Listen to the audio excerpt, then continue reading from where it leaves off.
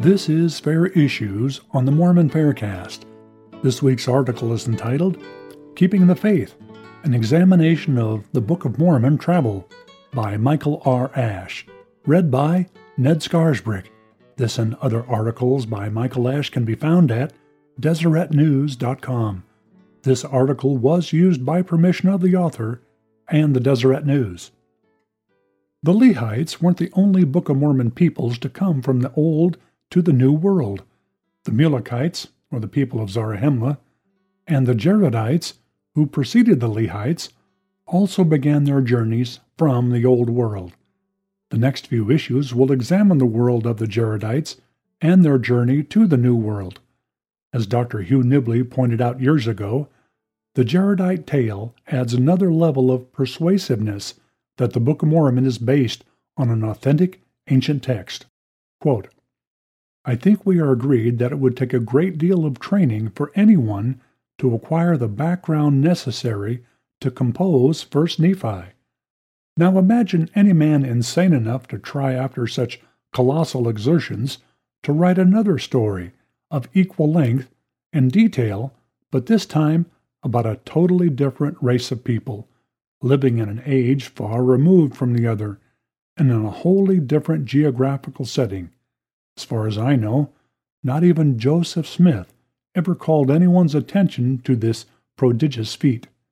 We take it all for granted. End of quote.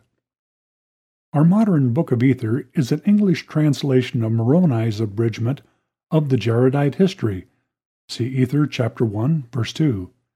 As explained in a previous installment, the Jaredite history was written by Ether the Jaredite on 24 metal plates that were discovered by the people of Limhi. Mosiah the Younger, a Nephite prophet, interpreted these plates by way of a special stone, referred to in modern times as the Urim and Thummim, and Moroni felt inspired to add this record to his father's abridgment of the Nephite record. While Moroni may have had access to the 24 metal plates, it seems more logical that Moroni drew his material from Mosiah's translation of the Jaredite record. The main character in the earliest chapters of Ether is simply referred to as the brother of Jared. His actual name is never given. Joseph Smith later revealed his name was Mahonri Moriankimer.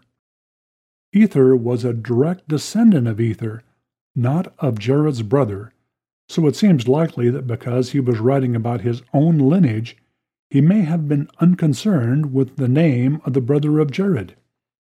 The Book of Ether begins at a time of the Tower of Babel, when the languages were confounded, and the people were scattered because of the wrath of God. While the Bible also relates the story of the Tower of Babel, a number of people, both Christian and non-Christian, believe that this story is little more than a fable. Science doesn't seem to support this notion that all peoples of the earth had a unified language 4,000 to 5,000 years ago, nor that this singular language suddenly became multiple languages in a short period implied by the biblical narrative. For some people, the Tower of Babel story is a great example of how science conflicts with religion. When those same people discover the great tower story in the Book of Mormon, they typically assume that this proves that the Book of Mormon is merely a fictional creation of Joseph's imagination and borrowings from the Bible.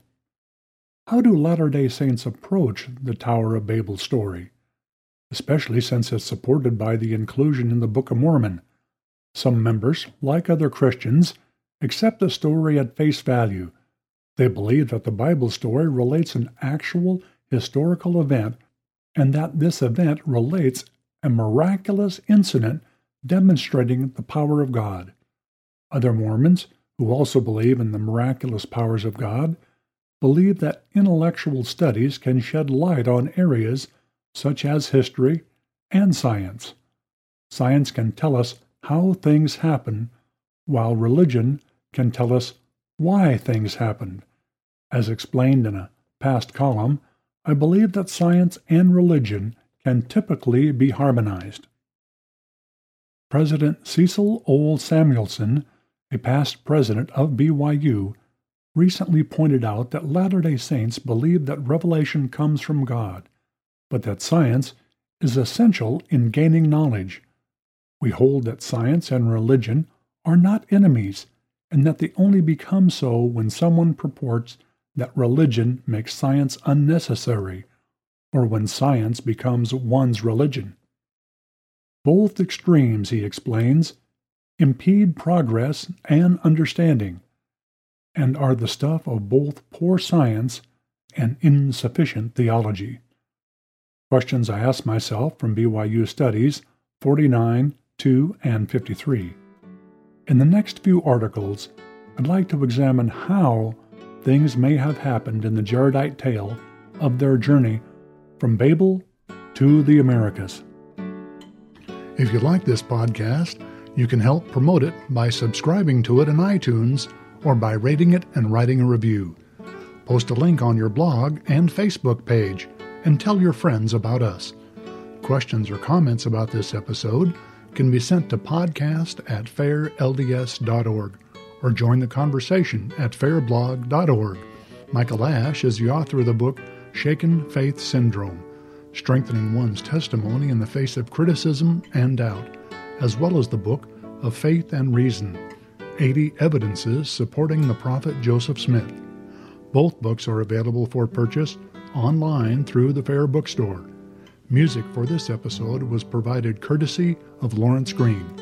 The opinions expressed in this podcast are not necessarily the views of the Church of Jesus Christ of Latter-day Saints or that of Fair Mormon.